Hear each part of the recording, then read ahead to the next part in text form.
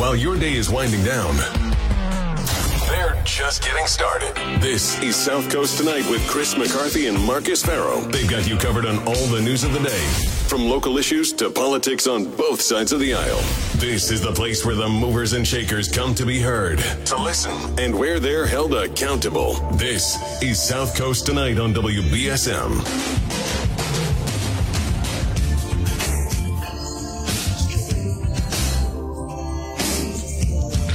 Welcome to South Coast Tonight. I'm Marcus. And I'm Chris McCarthy. Oh, wrong knob. I'm Chris McCarthy. 508-996-0500 so you can join us this evening. We've got a great show ahead for you today. Mayor Mitchell issued a veto letter, a scathing veto letter to the city council in response to their poll questions. And we'll talk more about that in the 8 o'clock hour. We want to focus on, because you guys have been very invested in this story, we want to focus on in the first hour, the 7 o'clock hour, the story of Dattco, or I guess Bloom, because apparently Bloom bought the company, canceling their bus routes from the South Coast to Boston. And joining us, actually, is a former Assistant Secretary of Transportation and Head of Transportation for Massachusetts, Chris Dempsey. Hey, Chris, how are you? Marcus and Chris, it's great to be back with you guys. Thanks for having me on. Absolutely. Thanks for joining us. Thank you very much. Appreciate it. Before we get started, I haven't talked to you since the Democratic primary for auditor. Obviously, it didn't go the way you had hoped it went. I didn't know if you had any thoughts on that race and on some of the headlines Auditor DiZoglio was making recently. Well, it was a real honor and privilege to run for statewide office in Massachusetts. I felt so fortunate to be supported by so many folks across the state. We had over 2,400 individual contributors and a great set of endorsements. And I think we put out a lot of important ideas for what the auditor's office can be and how it can make Massachusetts state government work better. And I'm certainly rooting for Auditor DiZoglio to continue her work to fight for transparency in the State House and beyond, and wishing her well as a taxpayer and a resident who's committed to Massachusetts. We all want state government to work better, and that's the role of the state auditor. Well, I know it's premature, but I think we all would like to see you make another run for public office if you got it in you and your family. Well, I really appreciate you saying that, Chris. And I have no plans whatsoever to do that, but wouldn't rule it out either. But I will tell you what, I'm glad you mentioned my family, because my wife, Anna, was just so incredibly supportive of me throughout the process. It was a team effort. She had my back the entire way, and any future candidacy would certainly be reliant on her approval first, because she was keep having my back at home, which was just incredible the whole time. So, Chris Dempsey, for people who may not know who you are, aside from being a former candidate for auditor, you were the Assistant Secretary of Transportation under Deval Patrick, and you also were the head of Transportation for Massachusetts, which is a advocacy organization for better transportation in the Commonwealth. I guess everybody's been sort of shaken up by this recent news that Dattco is abruptly canceling their bus service from the South Coast to Boston. And as a transportation expert, I was wondering what your opinion is on this, and is this a trend that you're seeing from busing companies throughout the Commonwealth? Yeah, this is really frustrating, and I'm so glad that you guys are covering this and making it part of the conversation, and I know that others have been raising the issue too. I know Mayor Mitchell has been talking about it publicly and expressing his frustration. I'm just like everybody else in that I'm frustrated with the congestion we see on our roadways, the fact that it takes so long to get from point A to point B, that it doesn't feel like we have good options, that transportation is expensive for people, and that it's the largest source of air pollution, and that it causes asthma and heart disease and all sorts of other issues in addition to climate change. Most of that is coming, again, these days from our tailpipes in our cars and buses and trains. And so we need better transportation solutions and options. And that's why it's so disappointing to see this option being taken off the table at this time. And happy to talk more about why I think Dattco might have done it. But I think we can all agree that it's unfortunate and frustrating that this is the case. Why do you think they might have done it? Exactly. Well, there's a couple of different factors, and COVID is still the most important one here. So before COVID, they were providing rides for hundreds of people a day, easily over 200 people a day, often over 300 people a day. And while I'm not based on the South Coast, I have spent time in the South Station bus terminal at rush hour, and I have personally seen in those pre-COVID days just how many people were utilizing the service. Hardworking commuters with jobs in Boston and homes and families on the South Coast who were using and relying on that bus day in and day out. So COVID has reduced those numbers, that day-to-day demand, to closer to something like 60, maybe 70 riders a day. And on a slow day, they might only have 30 or 40 riders. So you're talking about like a 80% decline in the number of riders in that system. And yet the costs are basically the same, right? Because it costs the same amount for Dattco or any other bus company to run a bus, whether there's 3 people on that bus or 40 people on that bus. Their costs are the same. And so it's really difficult to make the numbers work for a business like Dattco if they see those ridership declines. And I think that's what you heard from Mayor Mitchell. I don't want to put words in his mouth, but I saw his quote saying that he just is frustrated that he didn't have more heads up about this and that there wasn't more opportunity to plan. I don't think anyone can blame Dattco if the numbers aren't working. You can't force them to run an unprofitable business. Right. But it would have been great to have a little bit more time for us to think about supporting the service in other ways and finding more options. Chris, is there anything that you think can or even should be done to try to save those routes? Well, I was disappointed to see MassDOT say that they were not willing to investigate financial support, even on a temporary basis. As you all know better than I do, we're expecting that SouthCoast Rail will finally, after many decades of advocacy and work from people inside and outside the government, it will finally be arriving in the South Coast later this year. So we're facing a bit of a gap here where the buses are shutting down before the trains start running, and it would be great for MassDOT or others to step up to fill that gap for a period of time. It sounds like that option is off the table for whatever reason. It's been unclear why that decision was made, but that's look, there's a lot going on at MassDOT, and again, it probably caught them by surprise as much as it caught the mayor by surprise. So that's disappointing. But let me say a broader thing here about my frustration with this service shutting down. We're all excited about the trains to the South Coast, but buses actually provide a low-cost and flexible option for people. If you compare the cost of the monthly pass today for Dattco, if you're coming from New Bedford, it's $349 a month to have a monthly pass to commute into Boston. The monthly commuter rail pass is going to cost over $400. So the train is going to be more expensive than the bus. And ironically, the train is actually going to take longer than the bus takes on a day where there's no traffic congestion. The train is going to be about an hour and a half, and the bus can do that trip in about an hour and 10 minutes on a good day. Now, we all know that given traffic on 24 and 93, that it's rare to have a day without that congestion. But that speaks to the part of my frustration here, which is that when you have high occupancy services like bus service, MassDOT and cities and towns should be doing absolutely everything they can to keep that service on the road, because every time a bus takes 40 people on that trip, that's 40 cars that are not otherwise driving on that highway that would make the congestion even worse. So we need to see things like more bus lanes, priority parking and priority spots for these buses to pull in and their customers to use. That kind of thinking, and even if it's too late for Dattco, that kind of thinking around the state will make our transportation system more efficient and make it work better for everybody. We're speaking with Chris Dempsey, the former Assistant Secretary of Transportation out of Deval Patrick. Chris, I just wondered, again, everyone's individual, every one of those riders has their own particular story. I used to be one of those riders prior to COVID. I used to take that bus every day into the South Station. So I know, but I wonder how many people are actually going to take to their cars and go to the roads, or maybe they're just telecommuting now, that during COVID their bosses figured out a way for them not to have to go into the city, every day. And so that, in fact, there is no need and there will not be cars hitting the roads. Just your thoughts. I know we don't know specifically.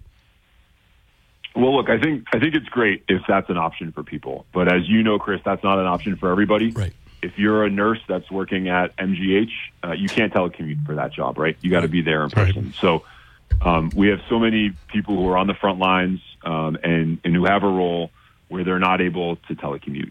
And then I think, look, it does work great for some people, especially if it's kind of a hybrid where maybe some days they're in the office and some days they're not. But what I believe, and not everybody shares this opinion, but what I believe is that one of the reasons that Massachusetts is so great and why we have a strong economy relative to other parts of the country is that we bring the most talented workforce together every single day, and we have people collaborate and innovate and work together. And certainly New Bedford has a very strong tradition of doing that, of innovation, of new ideas. And we need that to continue. And I am skeptical about whether a world of Zoom and Skype and telecommuting is going to make our economy as strong as it could and as it should be. The reality is, in a world where everyone's telecommuting, people might move to other states because, look, there's better weather in North Carolina or Arizona than we have here in Massachusetts, right? So we don't want that for the future of the economy. We want to continue to have an economy that relies on bringing the best talented workforce together in one place, and that only works when we have good transportation options. And it's, again, why it's so frustrating that we're losing one with Dattco's ending of that bus service. We're speaking with Chris Dempsey. He was the former Assistant Secretary of Transportation under Deval Patrick and a longtime transportation advocate. With respect to SouthCoast Rail, there's been some talk, I was listening during our day programming, there was some talk about this being sort of an omen for the ridership of SouthCoast Rail because, bus service in Fall River and Taunton was canceled before New Bedford. And I know pre-pandemic, the estimates were 2,700 people per day would ride SouthCoast Rail up into Boston. What are your thoughts on that? I think it's a great question, Marcus. And look, I'm glad that the project is happening and that the state is committed to it. But I do expect that those ridership numbers will need to be revised, at least in the early years. As Chris pointed out, we're in a period of change and transition, and a lot of people's commuting patterns look different today than they did in 2019. So I would expect that those numbers would be lower in the early days. But I also think what's true about rail and what so many advocates for SouthCoast Rail have pointed out is that when you have rail, you do have a feeling of more permanence. Yeah.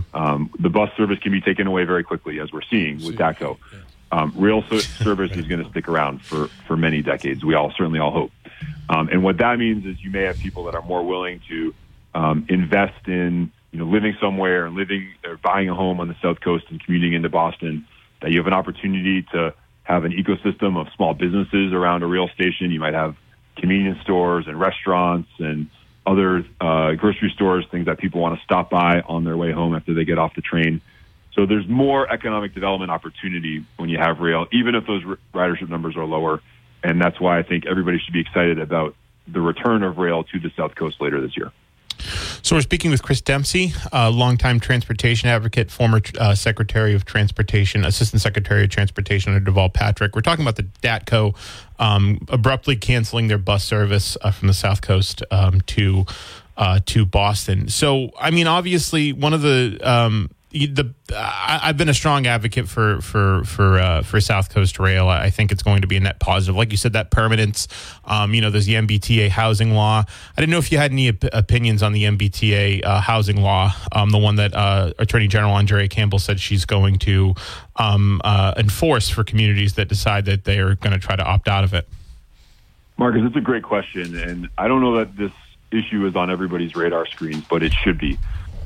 Even more than the transportation crisis that we have in Massachusetts, we have a housing crisis. We have some of the highest housing prices in the country. We have an old housing stock, and we have too many communities, especially very close to Boston, that have not historically permitted new housing to be built, even though there's substantial demand. And so that's what happens when you have limited supply and high demand. Prices go skyrocketing, and middle-class families can't afford to live in a community, to say nothing of working class families who are really priced out much further out because of that lack of supply. So this law requires any community that has MBTA service to create zoning around an MBTA station that would allow multifamily housing to be built. That means housing that has 3 or 4 bedrooms, often per unit, and where you have kind of condos or townhomes that can be built with sufficient amount of density that it can actually bring your costs down a little bit and make those those units more affordable especially for middle class families. I think this is a really good law. I think it's probably way past due. I wish it had been in place decades ago.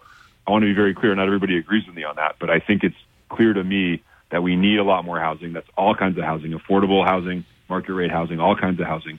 And if we're going to build that housing, let's build it near transit, which is what this law says. Because when we build it near transit, that means we have more opportunities for people to get to jobs, to get to school without having to get in a car to create more congestion on our roadway. I live in a community that has been historically one of those ones that has had difficult zoning to make it hard to build homes. I live in Brookline, up next to Boston, and it's a hotly debated issue right now in Brookline about whether to comply with this law or not. And it's why I was so excited and encouraged the Attorney General Campbell lead on this issue and say that this is not an option for cities and towns, that this is a legal requirement that they follow through on this. When communities like Brookline do it, and when the 174 other communities across the Commonwealth that have MBTA service, including New Bedford and Fall River soon, and places like Middleborough and other places on the South Coast, when we put that in place, we're going to allow and unlock that supply of housing that we need to match up with the demand and to make our prices here a little bit more reasonable and our housing a little bit more accessible to families. So bravo to the Attorney General, and let's see this one move forward. So to the point of the MBTA, I mean, obviously there's some concerns about it. There's, I think Mayor Wu at the St. Paddy's Day breakfast joked about the debris falling from the ceilings, and some of the issues with the actual train function.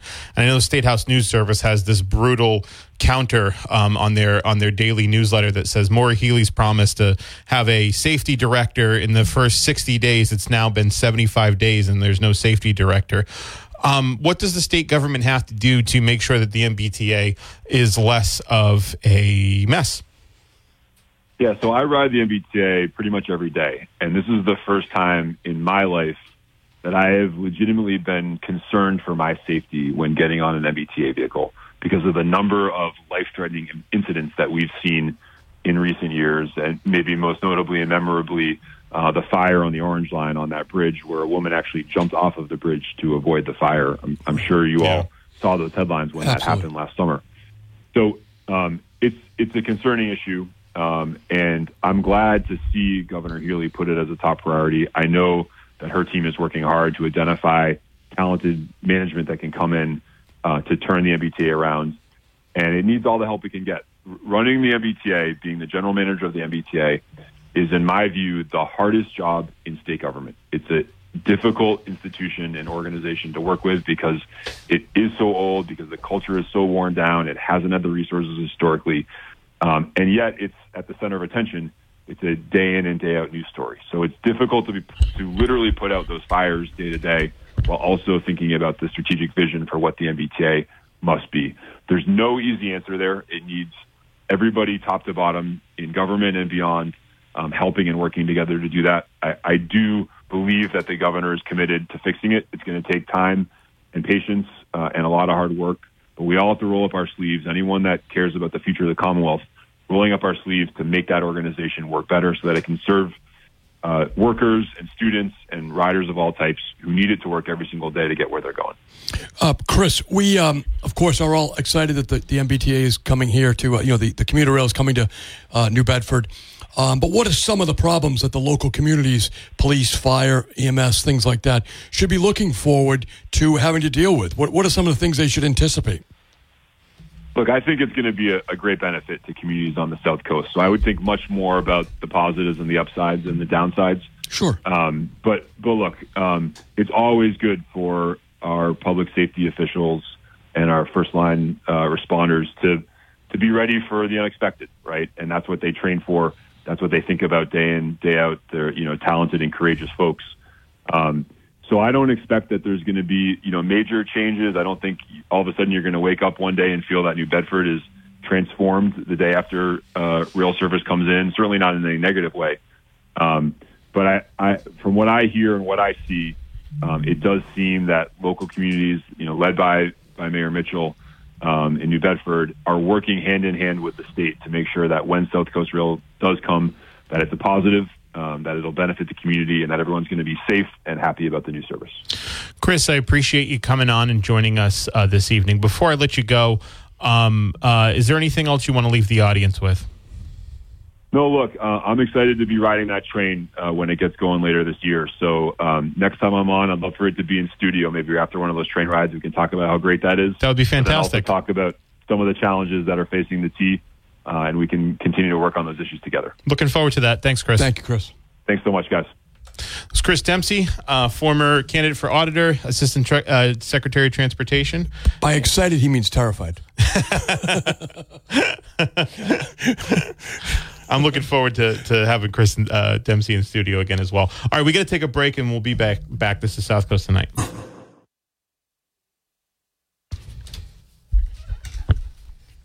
Hey, welcome back. I always enjoy Chris Dempsey. Yeah, he's great. He's a good interview. He does a nice job. Yeah, he does do a nice job. Plus, you can always get something down at the top shelf for you. Well, you don't have to worry about that. I never do. Actually, you guys could probably share shoes. Maybe. He's taller than I am. He's a little bit taller. He's a few inches taller than I am. But I think, with that, they taught us in football, you get under his pads. And get under his pads. And I'm already there. So just by a few inches. Yeah, you're already under his pads. I'm already under his pads. So I think the lower center of gravity. I think I challenged you to do that to him when he came into the studio. Yeah. Get low. Bull your neck, run your feet on contact. Right. And then that's it. I think challenged, but I don't think you did it. I didn't do it? No, because that would be wrong. That would be rude. That would be rude and a crime. You'd be in Michael Rock's office. It would be rude. It would be funny. I would be in Tom Quinn's office. That's correct. But no, we appreciate Chris Dempsey making time for us. It's one of those things where you always wish that more than one candidate could sometimes win an election, right? 'Cause I think last year we had a lot of really strong candidates running for a variety of offices, and some that weren't so strong. Yeah, I mean, auditor was really competitive. It was so weird, right? Because the top ballot was pre-decided. The top ballot was very decisive, yeah. And so, with auditor, you had DiZoglio, Dempsey, and then Anthony Amore on the other side. Yeah, it was and DiZoglio. I mean, the Democratic primary was closer than the general election, but still, it was still the most competitive election in terms of margin of victory for her. It was good. She still won pretty easily. It was good. It was nice that South Coast played such a role. I think so. They spent a lot of time down here, and it's funny. You can see it in DiZoglio's returns. You can, because she spent a lot of. Actually, what was interesting about her victory was that she won everywhere in the state, except for Boston. Yeah, which normally means the kiss of death. Usually, but you have to carry Boston. But I do appreciate Chris coming. He's got just a tremendous knowledge of transportation, and he's honest. Yeah. Yes. Look, folks, you heard him say he's afraid. He gets on the MBTA every day, but for the first time in a long time, he's afraid. Yes. Right. Which is a very honest assessment. So Donna from New Bedford says, "Hey, hello, gentlemen. Can the city talk with Greyhound to come to New Bedford to run the Boston route?" I think that's I don't know about Greyhound specifically, but I think those are the options that Mayor Mitchell said he's exploring, trying to find an alternate route, and why he was so frustrated that Dattco, or I guess Bloom, I've been hearing that Bloom has bought Dattco. Right. So Bloom was basically like, sorry, see you later. Look, private business does what private business has to do. But you would have liked to have seen them. For some reason, Marcus, they wanted to be done with those routes. That they didn't want to explore a reason to save them. Now, I don't know if that's because they really feel like they can use those assets some other way. That the stations in Boston can be used for more lucrative reasons. That they really did not want to have a plan. Yeah. that the subsidy would never be enough. Do you know what I'm saying? That they had another plan, and for that reason, they're pulling out of town without any conversation, which seems to be. I didn't like the VP of Dattco had some sort of almost like whiny response to Mitchell. Was like, well, the political bodies have made it clear that they want rail service, and I'm like, it didn't make a lot of sense because Chris Dempsey said this before when he was on the program. When he was on the program as a transportation advocate, he said, like, rail and bus aren't mutually exclusive things. Not at all. They're supposed to be working together. And to your point, Marcus, I'm operating off that statement as well when I say, geez, the guy wanted to leave. Yeah. Right. And that statement made it like, well, it was closed off to any conversation, but it's clear that it wasn't. They asked. Right, and I'd be hard pressed. You'd be hard pressed to find a single local political person that said, "I can't wait till we get rid of the menacing Dattco or Bloom buses with SouthCoast Rail," or that refused to have a conversation. Yeah. Right. Yeah. I mean, in other words, Dattco wasn't saying, guys, look, things have changed. Mm-hmm. We'd like to keep the routes. I know you'd like to keep the routes. What can we do here? Yeah, they didn't say that. They didn't have any conversations at all. Yeah. Right. So they were asking MassDOT to bail them out. They had all the information. Yeah, and they didn't share it, and they just pulled out of town. I just feel like if you're a private company and you're providing something that's a public good, there should be some different restrictions on how you can back out of a contract. 30 days feels like a little bit too abrupt for me. Just as a matter of practice. It's not only that, Marcus. It seems like and again, why I say they obviously wanted to end the route because they didn't explore ways to save it. Yeah. Right. Yeah. They didn't explore ways to save their employees' jobs. Right. Unless they're transferring those people somewhere else. Right. And those people want to go. It's very clear that with that guy's comment, well, no, the political bodies, but not that we asked them. Yeah, right. He didn't say we asked and they told us to beat it. Yeah. He just said, we didn't even think it was worth the ask. Yeah. Well, look, come on. That's like saying I didn't ask that girl to the prom because I know she was going to say no. Yeah. Or I didn't ridiculous. ask the mayor about that ballot question because I knew he was going to say no. Which we literally have heard before, right? Nice transition. So, yeah.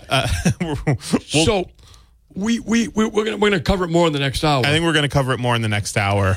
But the mayor has written an absolutely brilliant letter to the city council with his veto. Council President Moore has responded to Tim actually because they got the. And we'll have all that in the next hour. Yeah, we're going to have all that in the next hour, so you're going to want to stay tuned for that. We have the veto letter, we have the comments Mayor Mitchell made, and the comments Council President Moore had made in response. So it's going to be quite a thing. It's going to be incredible. But Marcus, on the bus thing, I used to do that bus, and as I texted into Tim today because there was a guy calling saying he'd like to hear people's experience. I had a fine experience with the bus, but I didn't like having to do it. Right, in other words, I commuted into Boston every day, 5 days a week. I tried every way I could go, driving my own car, taking the bus, driving up to the MBTA station, taking the train. No matter how you slice it, you're on the road for hours, right? It really cuts into your life. Yeah, it sucks. It really just sucks. Yeah, it just sucks. And even though you're making a lot of money, at the end of the day, the money's not worth it. It's not. Time is gone, and you're not getting that back. So the daily grind of going on the bus, even though yes, you can do work. Yes, you can do work on the train. It still takes a huge chunk out of your life. You know what? I took the train. I used to have an office space up in Boston, part of the Justice Bridge program when I first started my practice, and so I would schedule my appointments that I had up there later. I got to a point where I just didn't even have any clients up there because it wasn't worth it anymore. Right, exactly. But I will say I took the train every day for 2 weeks up to Boston for public defender training. And it was pretty horrible. But one of the reasons it would have been better if I didn't have to wait. If it didn't take me 30 minutes just to get to the train. Right. You know? Yes. It took me 30 minutes just to get, that's an extra hour tacked onto the day. If it took me, let's say if the train's going to be over by Wamsutta, it'd take me a few minutes, under probably 10 minutes to get there. That would be easier. That would be easier for me, and I think probably a lot less painful. The parking at the Fairhaven bus lot was free. Mm-hmm. That was fine.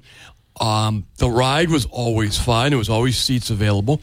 In fact, I used to see Transportation House Chairman Bill Strauss occasionally. Oh, yeah. I remember one time he was having some problems with his car. It was being serviced, and he was taking the bus. You know, the morning bus would be all loaded with commuters. It was very quiet. It was a fine trip. It was nothing against the bus company whatsoever.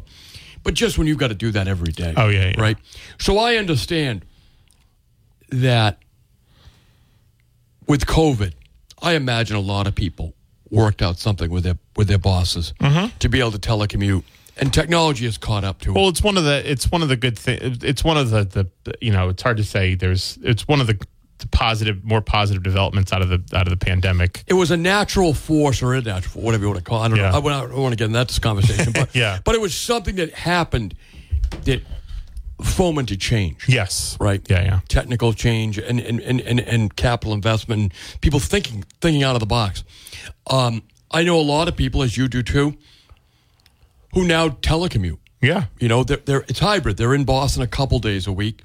But I can remember, as Chris Dempsey said, I knew there were people on the bus that no matter what they did, they had to go be in the office. Of course, yeah. Now, I had a couple days where I didn't have to be in the office, pre-COVID. I didn't have to be in the office. I could do some stuff from home. I didn't like my productivity, but a couple days a week I would do that, like a Friday or a Monday, depending. If I could accomplish everything by email and phone, I did it. It saved me money, and it saved me a lot of time. But again, the reality of it is you don't want to be the guy who's not sitting at the table in the office. Right. Right. Because when they're looking around and handing out new assignments, if you're literally out of sight, you're out of mind. Right. So it was not strategically not a good thing for me. But as I so well know now, with the COVID piece, you know, you wanted to avoid getting that. And so I can't even imagine, Marcus, getting on a bus with 60 other people. Yeah, right. For an hour and 10 minutes. Yeah. Right. So you can imagine that really hurt them. Twice. Right. Yeah, exactly twice. Yeah. Right. Every day. Every day. So I would imagine that it's not playing the, you're really playing the odds. Right. You know, if you're, yeah. I know. So particularly, and again, your boss doesn't want you on the bus if that means you're coming to the office and making people sick. In other words, you can see how it was over. Yeah. In a lot of ways. Yeah, I mean, to go from like Chris Dempsey had said, to go from like hundreds of people, hundreds to 65. Yeah, it's the other thing too, Marcus, is that what are we mourning? Because out of 200,000 people, apparently 60 of them use that bus on a regular basis every day. Yeah, no, it's true. We're mourning the idea. Yeah, we're burying the idea of Dattco more than Dattco. Yeah, I mean, those, I guess, I think those 65 people per day, I mean, it's not always the same people, but they all matter too. And so they've got to figure that out. And I feel bad for them. Especially, you could drive them, Marcus. There is you have a big car. I'm here every day. That's I have to work. So, but you just wonder why Dattco did not open a You just wonder why they didn't say, hey, listen, they've known for a year. At least. Of course they have. They actually even said they were trying to talk to MassDOT about it. That took some time. They said, we've agonized over this, right? Which I don't believe. But they said, we've agonized over this. Did they reach out to Bill Strauss? Right. Yeah, it's a good question. Did they reach out to John Mitchell? Apparently not. Apparently not. And they admitted that. They even said, like, the political bodies, they want rail service. They don't think I'm special. So, But again, that was a cover. 100%. They put it on. They acted as if, well, they didn't want to talk to us, even though they didn't know we were leaving. Yeah. I mean, that's not. I get it. What's the guy going to say? He's leaving town. Yeah. They're out of here. See you later. See ya. We're taking our buses. And look, it's a business decision. I get it. Yeah. Obviously, if they could have made money, they would have stuck around. Sure. It's not personal. It's business. Can't do it, Sally.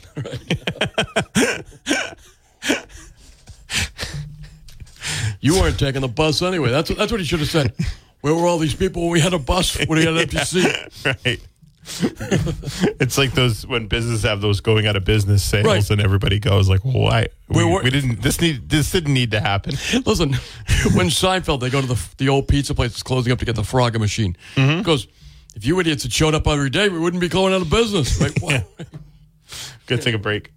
Listen to us live anywhere in the world on the WBSM.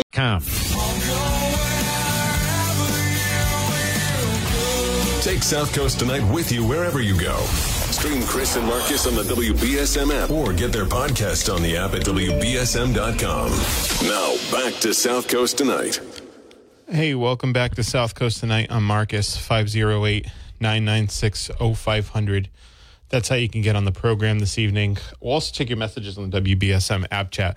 We've been talking, and just wanted to sort of carry on that conversation from last night. A lot of people were interested in it, and even this morning, talking about the end of service for Dattco, SouthCoast Rail, what that all means.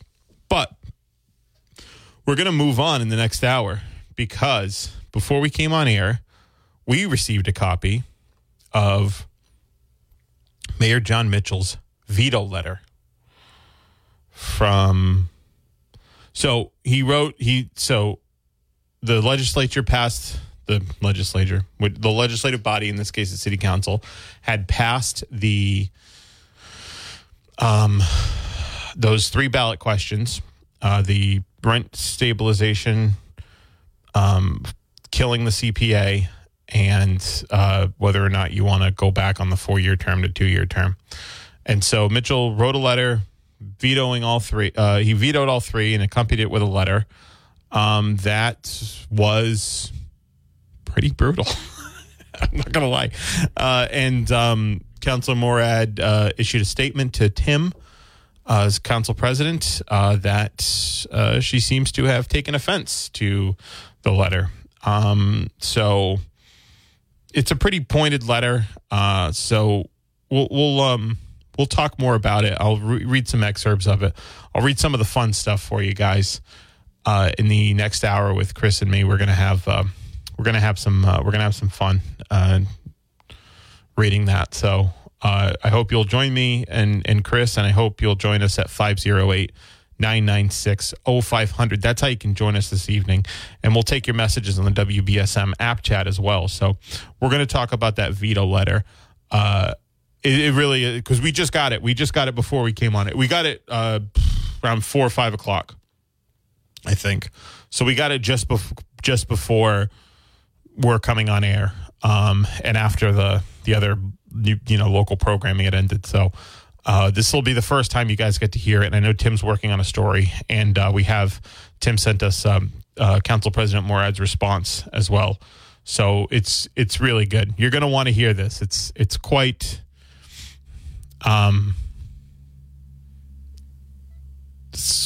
some serious statements, really pointed stuff. So we're looking forward to reading it.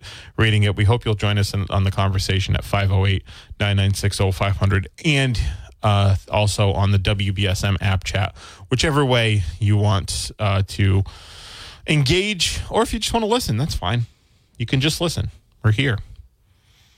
We'll be here, whether you call in or not. We're here. I mean, we can dialogue or I can monologue, but if you want to join in, you know the number. All right, I got to take this final break for the hour, and then Chris and I will be right back. This is South Coast Tonight. Hey, welcome back. We're just wrapping up the 8 o'clock hour. The 7 o'clock hour. Sorry. What is time? What is... Chris. Yes, Marcus. What is time? It's taking away the moments of a dull day. Yeah. That's time. That's time. According to David Gilmour. Pink Floyd. Oh, okay. Time taking away the moments of a dull day. Sure. You fritter and waste the hours in an all-fast way. Yeah. That's time. It's literally the song Time. I spent a lot of time listening to that album. You did? It was a great album. Dark Side of the Moon? Yeah. Sure was. I'm just trying to finish the 7 o'clock hour. So stick around for the 8 o'clock hour. We're going to bless Pink Floyd. More war between John Mitchell and the city council. It's going to be great. The letter he wrote is absolutely a masterpiece.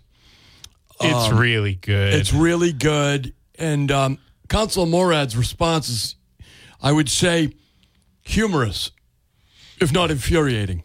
Yeah. But we'll let you judge that because we have it all for you in the next hour. Yes. There'll be a story up at WBSM.com. You can check that out. Is it up now? I don't know. It'll be up, though. Within the hour, it's 2. It'll be up. It'll be up in time. In time. In time. You don't have to fritter away the hours.